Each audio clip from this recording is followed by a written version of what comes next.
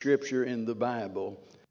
And verse 18 and, verse 19 and 20. And I want you to notice every word. Years ago, I preached 7 nights in a row at a missions conference on each word and phrase in these 2 verses. And so if you'll notice in verse number 19, the very first word, this is the imperative of missions, go. And then notice the instrument of missions, he says, ye. And if you'll study, you'll discover that's not just individuals alone, but it's the church. He's addressing that first church that he started here upon this earth. He set some first apostles in the church, Paul said in 1 Corinthians chapter number 12. And so this is what we have, that meeting with them. So this is the instrument of missions. Then he says, therefore, that's the importance of missions. Then we see the instruction. He tells us to go into what? Teach, baptizing, and teaching. Then notice the inclusiveness of missions. He says all nations. Thank God nobody's left out. Notice the intent. To observe all things whatsoever I have commanded you. And here's the inspiration of missions. He says, I am with you always, even unto the end of the world. Boy, if that doesn't inspire someone, they got to be mighty near dead. That he will be with us. Now keep in mind, he has given this mission to what some might call a ragtag bunch of guys without any education, without any nobility in their family. Just some average Joes, just average run-of-the-mill people. And he gives them a commission like this. He starts his first church with men like this. He didn't look for the influential. He didn't look for the powerful. He didn't look for the rich. He said, just give me the common man. And he picked those common men and then gave them a mission like this. How in the world do they have a chance of ever completing a mission like this? Well, the answer is, he said, I'm with you always. And if God calls you to it, he'll see you through it. And this morning, I want you to just focus on that one word, go. And just to relieve the tension, no, I'm not going to be preaching the next 7 weeks on the rest of it. Just notice the word go. That first little word, but it's an imperative. It's not a request that the Lord is making. It's not just an observation. He is saying here, I want you to go. And that reveals what's upmost on his heart. You know, whenever someone knows that they're about to depart, as Jesus would soon do. And in fact, he had told them about that he's going to the Father. Now, you're going to be hated, you're going to be persecuted, and you're going to have a very difficult job, but I'm leaving. You got to know that must frighten them, because their faith certainly wasn't perfect by any stretch of the imagination. But in John chapter 16, he assured them it's going to be all right, because I want to send the Spirit. Amen. And let me tell you, the Holy Spirit's not some second-class helper. The Spirit came to enable them to do what the Son of God has commanded them to do. So this is their mission, and it being at this time of his earthly ministry, this is revealing what was upmost in his heart. You know, he could have taken a few hours and said, look, fellas, I know you've been following me around and you've got a lot of questions. I've spoken about prophetic things and you've wondered about that. A lot of things that you're confused about. And before I leave, I'm going to take the time to explain all of those things to you. But he didn't do that, did he? He just simply said, look, this is what's important. This is what I want you to do. I want you to go. This is the marching orders for the church, and it still is. There are some that have suggested that what this word go means is as you are going or when you have gone. I've heard preachers get up and harp on that and go back to the Greek and try to explain it away. And they say this is just our Lord's assumption that they're going to be going. And while they're going, this is what I want you to do. The only problem with that theory is that this is a command, because we see here that word therefore. Notice that word therefore. Go ye therefore.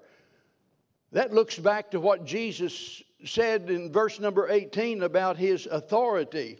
In verse 18 he said, all power is given unto me in heaven and earth. Go ye therefore. Because of that, this is a command. It's our commission. He's speaking with authority and he says go. So let's think about that command to go. First of all, it describes the nature of Christian service. The Christian life is to be active, not passive. You know, we live in a day and a time whenever entertainment seems to be in vogue. That seems to be what everybody wants, just entertain us. We don't want to do anything. We just want to attend. We want to be entertained. We expect, a good song service. We expect some skilled orator to get up and to preach, and we want to be entertained. We want you to deal with our needs and so forth and so on, and yet at the same time, they never actually do anything. This is the nature of Christian service, that we go. We talk about, being soldiers in the army of the Lord. Well, soldiers go into battle. What good's a bunch of soldiers if all they're going to do is sit around and sing a few songs? Listen to lectures. Soldiers to go into battle. The Bible likes us unto labors in the harvest. I don't know about you, but I've bucked a few bales of hay and it's not fun. That's hard work when you're out there in the harvest. And that's exactly what he tells us, that we are laborers in the field. Paul likens us unto runners in a race. The Bible speaks about us being stewards entrusted with God's property. We are ambassadors called on a mission. 2 Corinthians chapter number 5, he speaks about the fact that God has given to us the ministry of reconciliation. Think about that. You and I as Christians are to be ambassadors. We are to be sent to those who do not know the Lord with the message that, thank God, although sin has separated you, sin has condemned you, although you're destined for a devil's hell, I've got good news, and that is you can be reconciled to God. Boy, we ought to be anxious to share news like that. We're pilgrims on a journey we're just traveling through. Every time I think about that, I think about my mama, and we didn't read the Bible. We didn't go to church. We had nothing religious about us. But I picture Mama out there hanging up clothes, out there in the clothesline. And every time she'd be singing, this world is not my home. I'm just a passing through. My treasures are laid up somewhere beyond the blue. Look, folks, this world is not our home. We are here on a mission for the Lord Jesus Christ. We're sons in the family of God, and we need to be concerned about the Father's business. And yet today there are so many spectators and not enough participators. Not enough folks that are really actively involved. There's a lot of viewers, but not many doers nowadays. It's real easy to get caught up in the bigness of what is known as the mega churches. I'm all for a church growing as big as it possibly can. I'm all for that. Every number represents a soul for which Jesus died. But I'm afraid a lot of folks are just using that as an excuse and an escape to get away from their God-given responsibility.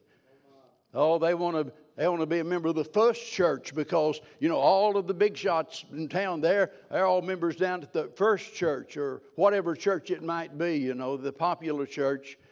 They don't have to do anything. Go in there and give their money and sit down and shut up. How many of you know Jesse Patton? Jesse was raised in our church, and Jesse's pretty excitable. That's good, by the way. In case you're wondering, somebody might think, well, I don't know if I like that or not.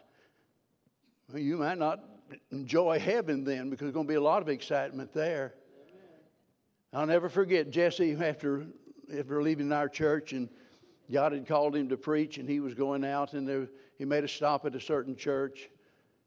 And they literally called him aside and told him, we don't do that around here.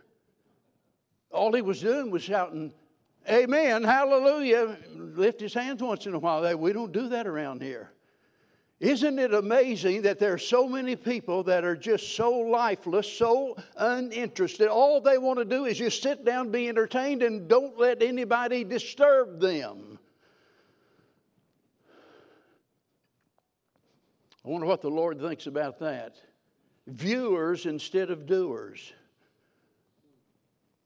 You see, we developed that, and I know you've heard me say this 100 times. Churches have developed a come and get it attitude. We build a building, we put up a sign out there, we might even do a little bit of advertising and so forth.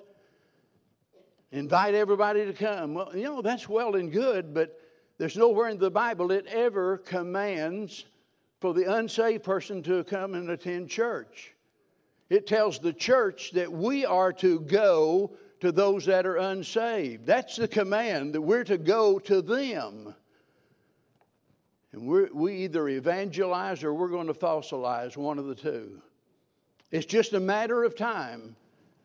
If we don't reach people for Christ, it's just a matter of time, maybe one generation or less than that even, and the church becomes cold, hard, dead, and indifferent. The nature of Christian service is to go, but not only that, this word declares the authority for our mission. A lot of times we've been criticized, even persecuted for trying to win people to Christ. They tell us, mind your own business. Again and again, you read in the paper or on the news, even this week, I read a couple of examples, especially up in Canada. They're really having it out up there. The word Christ and Christianity. One of the high schools, they had a Christian club. They had 100 and some Christian young people, and they would meet and have their time together, and the next thing you know, there's a protest, and all of a sudden you can't have a Christian club here. You can have every other kind of a club, but you can't have a Christian club. It's so amazing. They tell us to mind our own business, and the fact of the matter is, this is our business. As the Lord said in Acts 1:8, ye shall be witnesses unto me, Jerusalem and Judea and Samaria to the uttermost part of the earth. That's our responsibility. And the authority is given in God's Word. You don't have to ask permission from someone to talk to somebody about Jesus. Amen. Oh, you might get expelled from the school, or you might be rebuked at work and even lose your job. But the fact of the matter is, you're actually doing your job whenever you're witnessing for Jesus. Amen. We need to go even whenever our enemies oppose us and our friends forsake us, when the laws are enacted against us, when persecution awaits us. We're to go. We're to go even when we don't feel like it. We're to go even whenever our efforts seem in vain. Because believe me, somewhere along the line, as you're trying to serve the Lord and you're trying to win others, the old devil's going to whisper in your ear, you're just wasting your time. They're not going to listen to you. We have a responsibility to go whether they listen or not. We have a responsibility to share with them the gospel of Christ, whether they accept it or not. Go. That describes the nature of our work. It declares the authority for our mission. but it also disrupts our plans. You know, I think it's true of everybody here from childhood. You know, we all think about what we would like to do when we grow up. I wanted to be Stan the Man Musial, the great first baseman for the St. Louis Cardinals. Oh, I thought, yeah, that's what I want. I want to be a Major League Baseball player.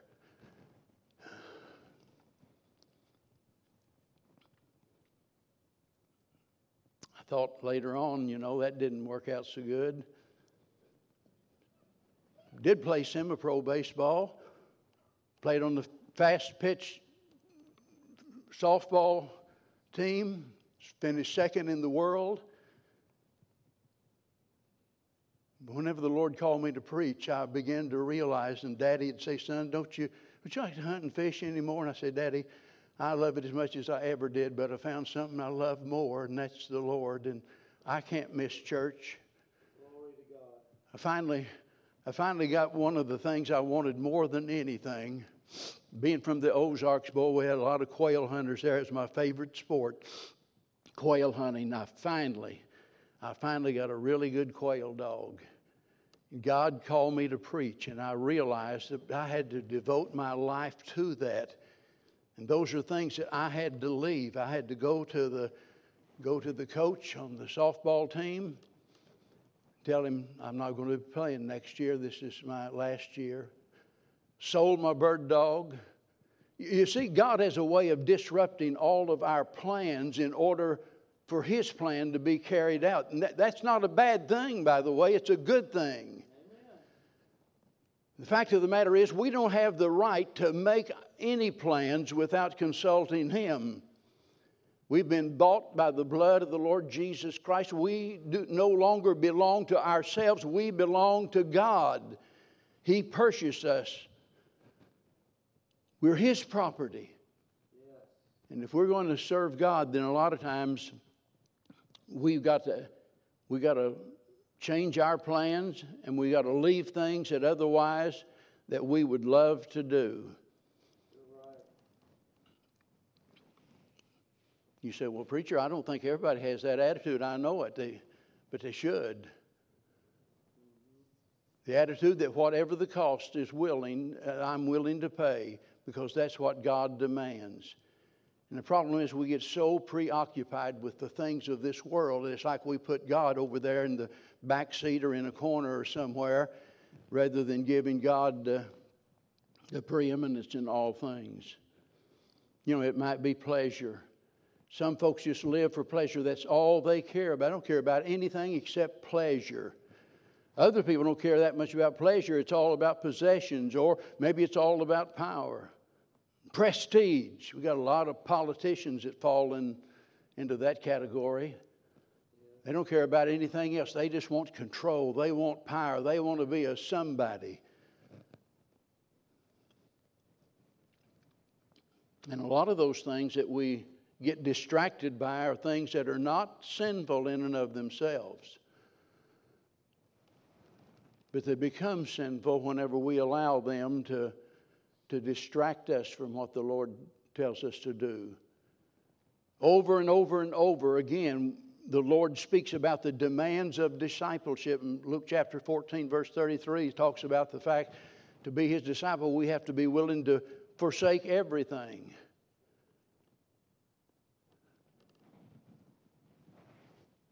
Now think about that.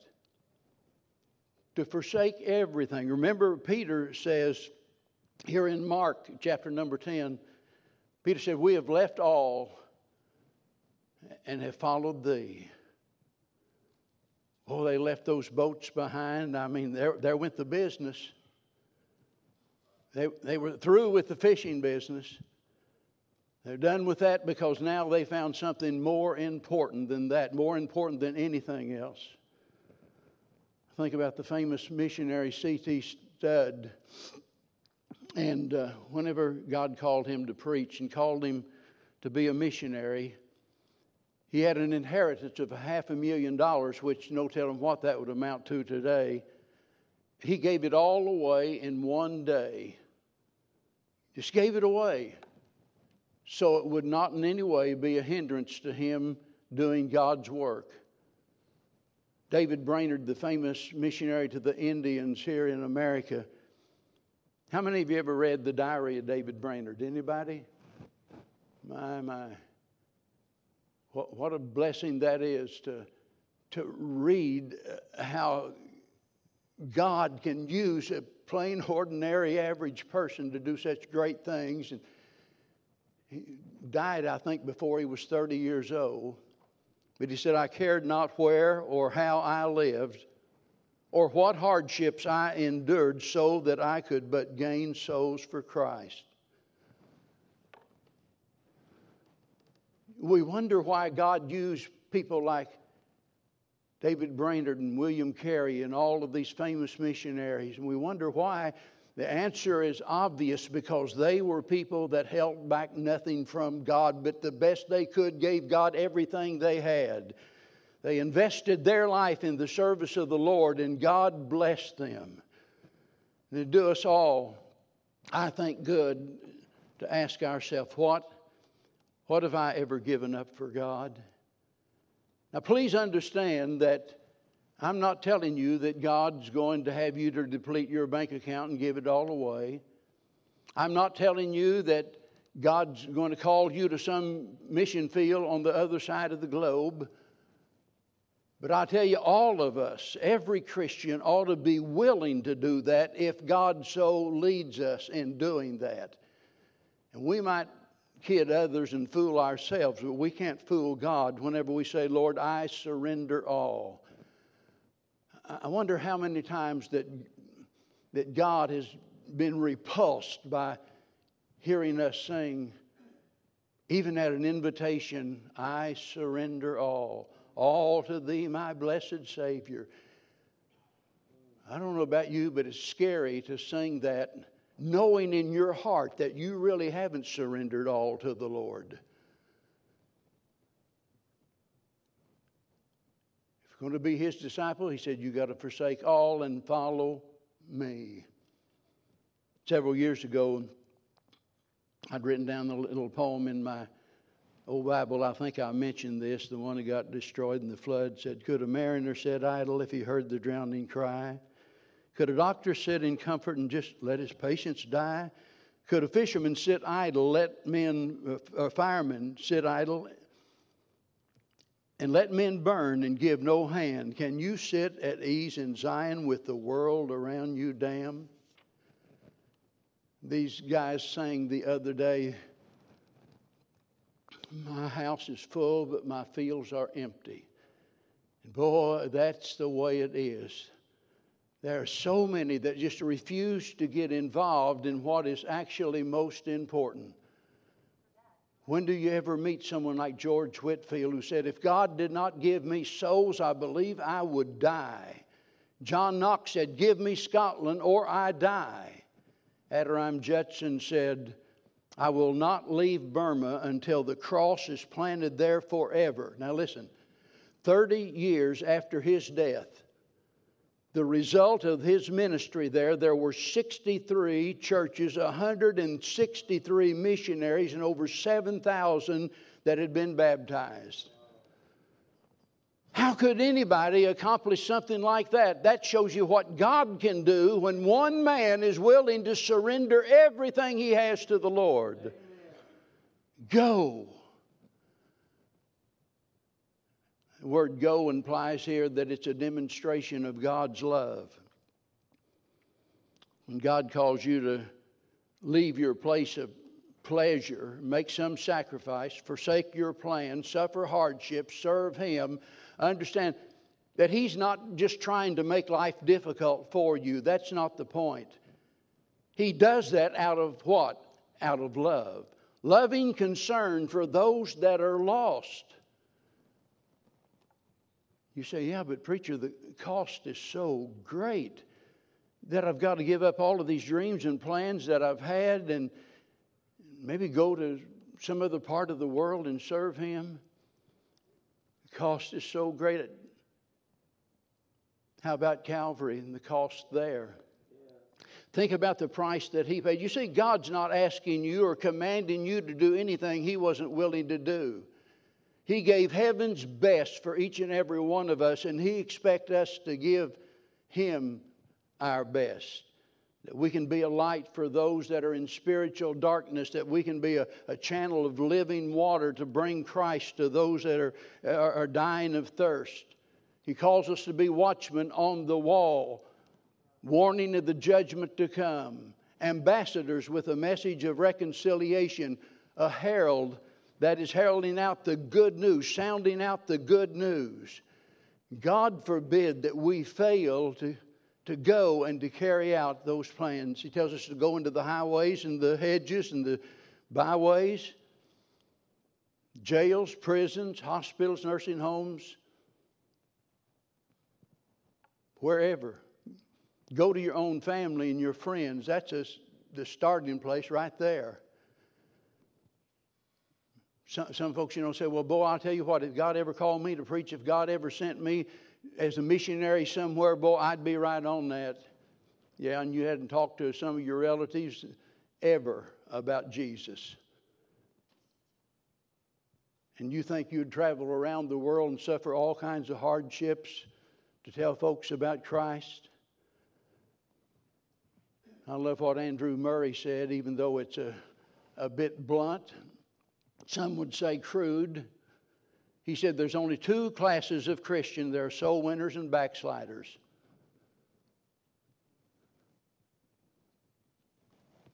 I know what's quiet. Only soul winners and backsliders. That we're either trying to win souls to Christ or we are backslidden. And I'm not just preaching at you, I'm talking about us. All week long I've thought about the beginning of my Christian life. 2 months later, God calls me to preach. I couldn't believe it. I still can't believe it. It's only by the grace of God that it's lasted going on 56 years now. I wonder why God didn't choose someone else. Well, I know, because He wanted somebody that was foolish and on and on and on, like Paul said, and He found that in me. I was dumb as a rock, and I didn't know whether Job was Job and Psalms was Palms. I didn't know the Old Testament from the New Testament.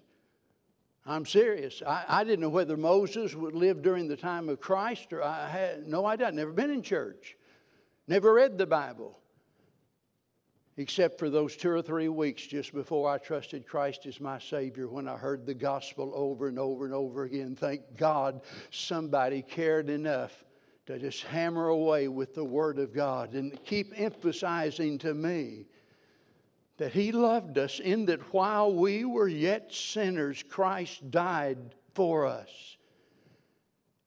And I couldn't get over the fact how anybody could love me, because if you'd have met me before I was saved, you wouldn't have liked me. I didn't like me.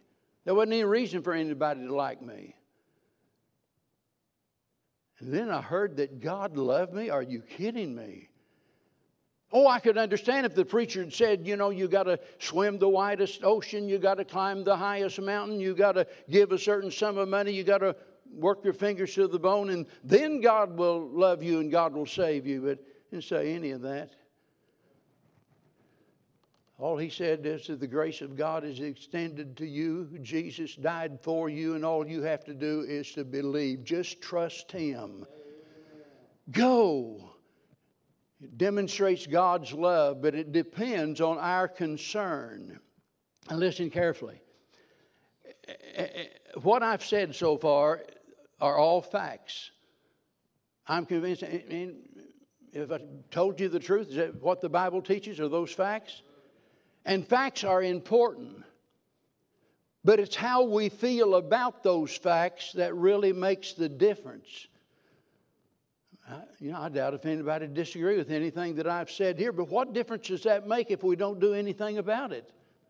It makes no difference at all. Even though it's factual, even though it's scriptural, it makes no difference if we don't witness to other people. God's willing, God's able, but it gets down to it that it depends on us and our willingness to be used of the Lord. And most people are not willing. You know that's the truth. And you have to ask yourself, how can we know so much and care so little? So many times the Holy Spirit will deal with me, and it just makes me ashamed of myself to think that I care so little. Oh, I know that I should. But there are times it's like, Lord, what's wrong with me? My heart just seems to be so hard and so indifferent. God said go. He didn't say go if you feel like it. Go if you have a tear in your eye. Go if you have assurance that somebody will respond. He just said go. That's the command. And when we refuse to go, we're not only sinning against God, but we're disrespecting the love of God. But listen, it indicates something else. It indicates a lack of fear of God. My Bible says it's a fearful thing to fall into the hands of the living God. And let me tell you, that's not to be taken lightly when we think of ourselves as Christians out of the will of God, and we think some way or another that we're going to get by with it. We're just kidding ourselves. The Bible says, whom the Lord loveth, he chasteneth, and he scourgeth every son he receives. Your unsaved neighbor might get by with something for the time being. Their payday someday.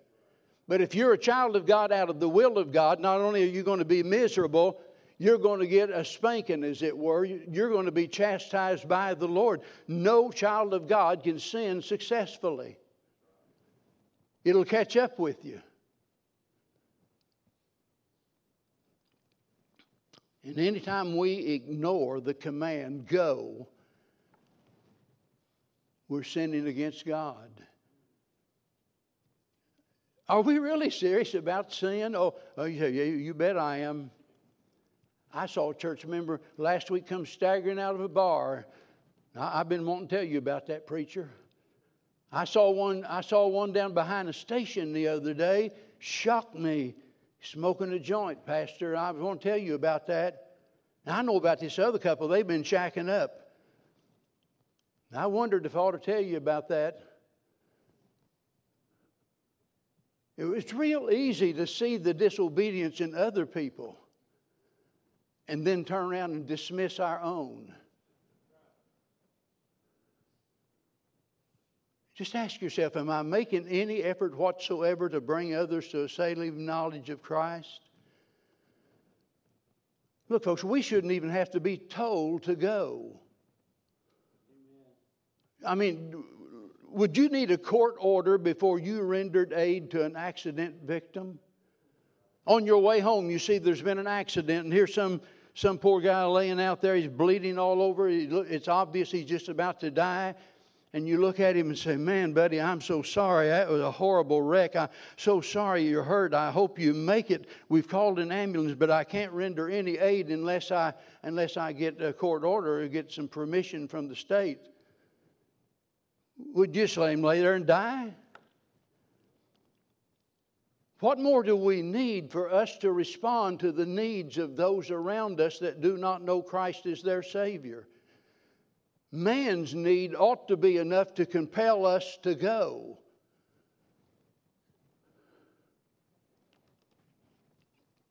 But we've got something a whole lot stronger than that, and that's when Jesus said go. Now, let me give you something to think about. There's a sense in which you can go without traveling even a mile. Usually when we think about going, we're thinking about, well, God called me, I'm going into the ministry, I'm going to go off to seminary or Bible college, and then I'm going to go to the mission field or whatever it is. We always think about we got to go somewhere, change our geographical location, but the fact of the matter is, you can go and do as the Lord commanded without moving an inch, as it were.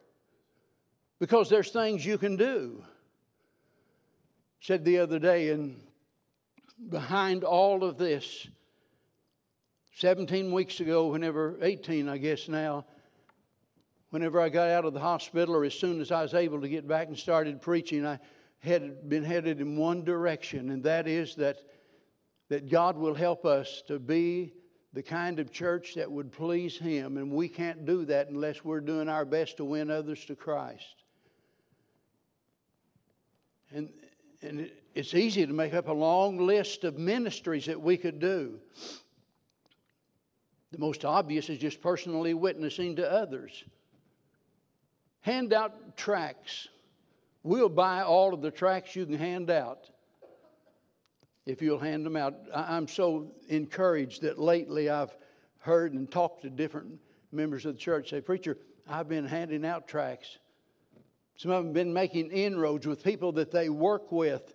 And all of a sudden, these people are starting to open up and to speak with them, whereas before they just considered them a nutcase. It can be an outreach ministry of some kind, whether it's walking up and down the street, just like some of our folks here do every once in a while. They'll go out and go up and down the streets, knock on doors. You say, "Well, I don't think that works anymore." Well, what are you doing that works? Let us in on your secret and we'll start doing that. I like what they're doing a whole lot better than what you're doing if you're not doing anything.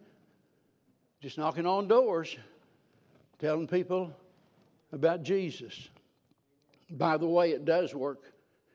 Just doesn't work as fast and as much as we want it to.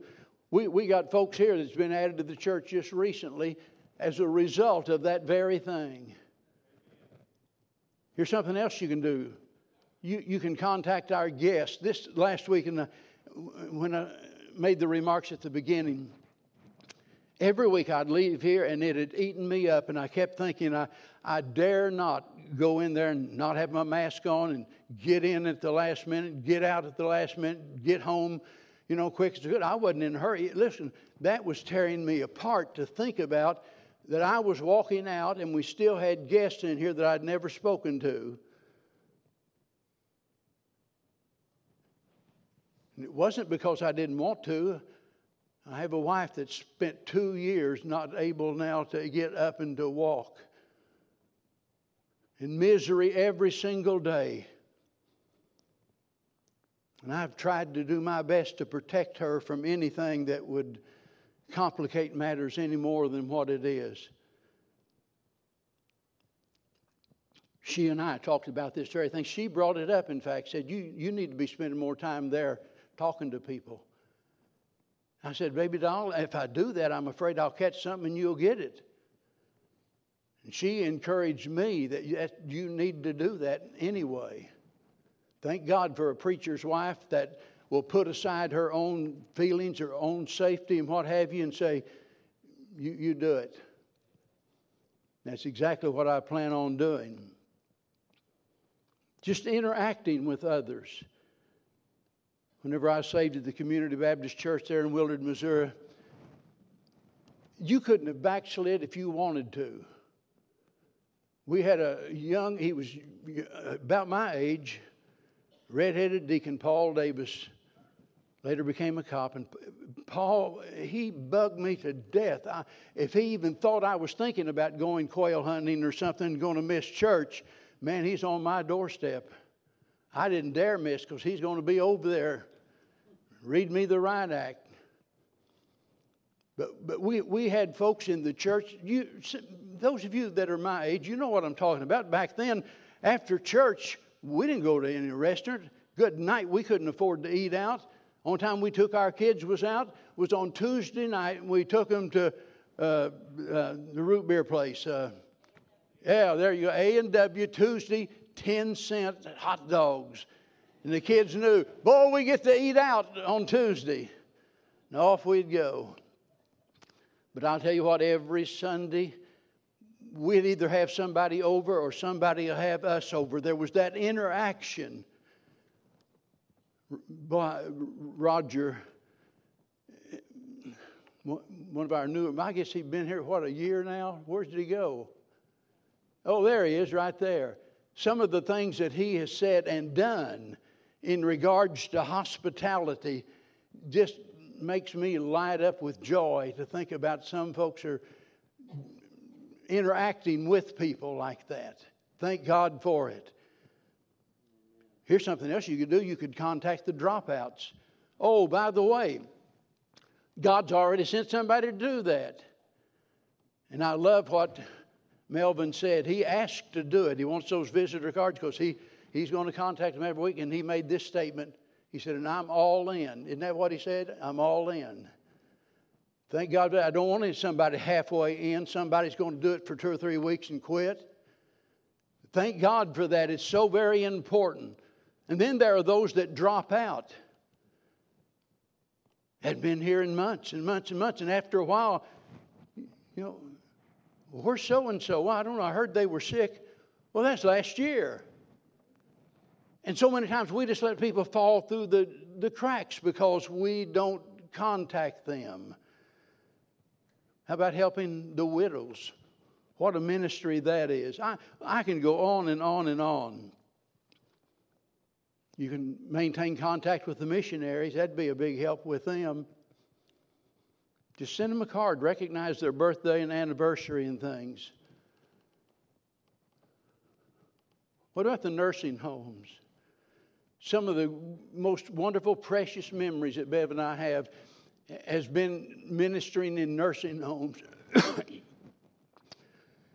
It is amazing how close you can get to those people. Some time ago, before all of the sickness and things, and Kep was singing, and Eric and Lisa and Bev would go to these nursing homes and sing. That was the ministry they wanted to have. That was the crux of it, to go there and minister to them.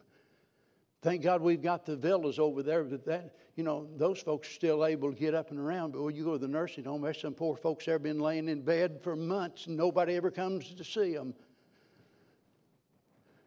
One of the most encouraging things you can do is take some kid in there, some little 6-7-year-old kid. Oh, I know COVID changed a lot of things. I understand that.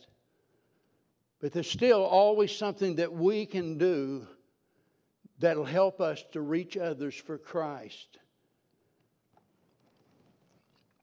Every ministry needs a leader. You don't start a ministry unless you got a leader, and it has to be somebody that's fully invested in getting the job done. And sometimes to get just the right person might take years. Brother Kenneth and I were talking this week about a Spanish ministry. We had one. He was working great, good preacher. Some other church up in Colorado found out about him, and they hired him away or got him away somehow. We were talking about that, and I said, Brother Kenneth, it's all about the right man. I don't know who that might be, but we're not going to just start a Spanish-speaking ministry not knowing that God sent the right man here to do the job. But wouldn't it be wonderful if we had a Spanish-speaking ministry and where maybe hundreds of people could hear the gospel that otherwise might not ever hear the gospel? There's an unlimited number of things that we can do, but we won't do any of them unless what? Unless we go. I'm glad Jesus came. Amen. Aren't you? Yeah. He looked down from the portals of glory and looked down upon the sinfulness of man, and he could have folded his arms, I guess, and had pity on our plight. But the Bible says over in the Psalms that he looked down, but then it goes on and tells us he didn't just look down, he came down. He came down among us. He became one of us. In the beginning was the Word, and the Word was with God, and the Word was God, and the Word was made flesh. God became a man, allowed himself to be hated and despised and nailed to a cross for our sins. And how can anyone receive such a great salvation and then by their actions say, but I'm not going to tell anybody else? Go. Because if we're not willing to go, it makes no difference how many programs that we start up. None of it will work without us going. I'm glad that many years ago now, a young man by the name of Gene Hankins lived in Paducah, Kentucky, and God saved him. God called him to preach. He went off to Baptist Bible College.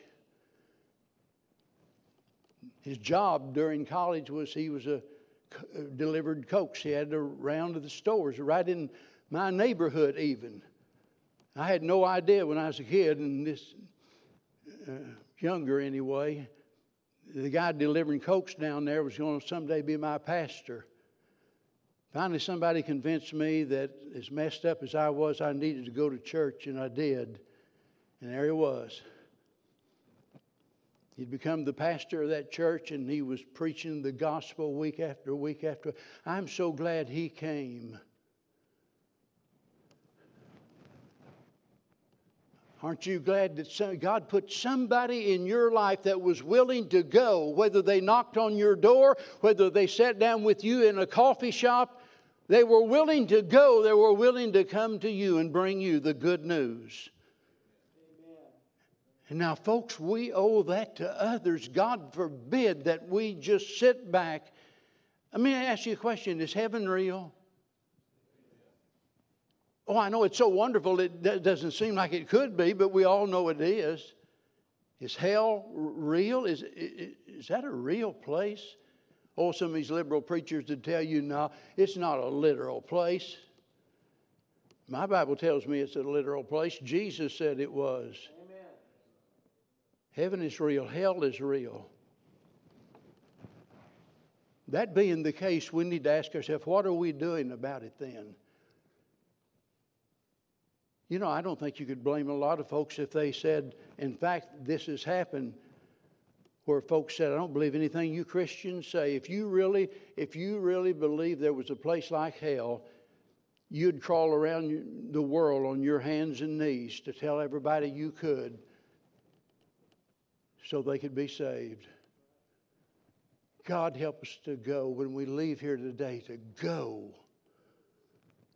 And if you're here today and you've never received Christ as your Savior, please don't just walk out of here. And you said, but preacher, all this is new to me. I don't know what to think. I have so many questions.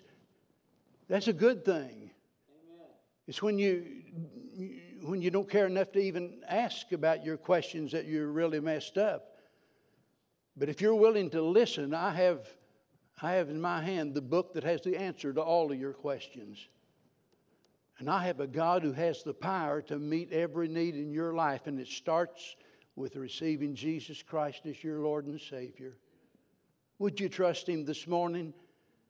We're going to extend an invitation here in just a minute, and we invite you to come. Whatever God's speaking to you about, it might be you just want to come and get on your knees and say, Lord, I've been saved a long time, but Lord, I've never led anybody to the Lord. God, help me to lead somebody to Christ. I remember begging God to help me lead someone to Christ. I'd been preaching down at that old rescue mission on Main Street week after week after week, and nobody was getting saved.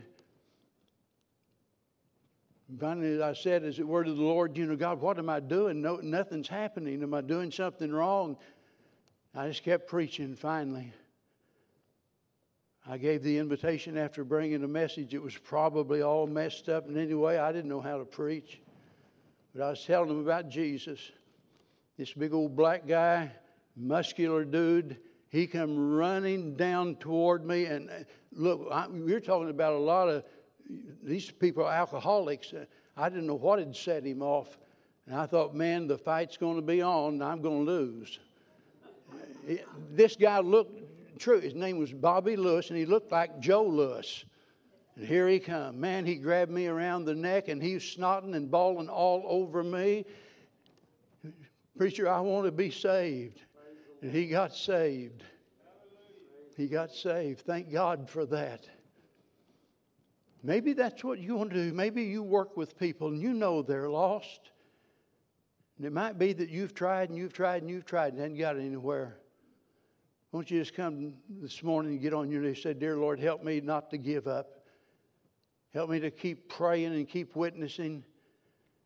May the Holy Spirit work in their heart and they come to a knowledge of Christ. While we all stand together, as we extend this verse of invitation to you, and maybe you're here today and you've been saved, and I don't know, maybe you've been looking for a church and the Spirit has just directed you our direction, because we wouldn't want you to come if the Spirit of God doesn't lead you. But you want to come today and say, preacher, I believe this is going to be my church home. Whatever it is, Father, speak to our hearts today. God, help us. Help us not to just walk out of here as though nothing has happened today.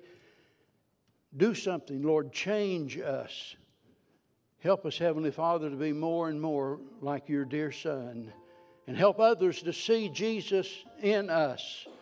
And help others to come to Jesus as a result of our witnessing to them. And then, Lord, today there are those here perhaps with a broken heart. Those that are going through some great trials, and it just seems like that it's more than they can bear.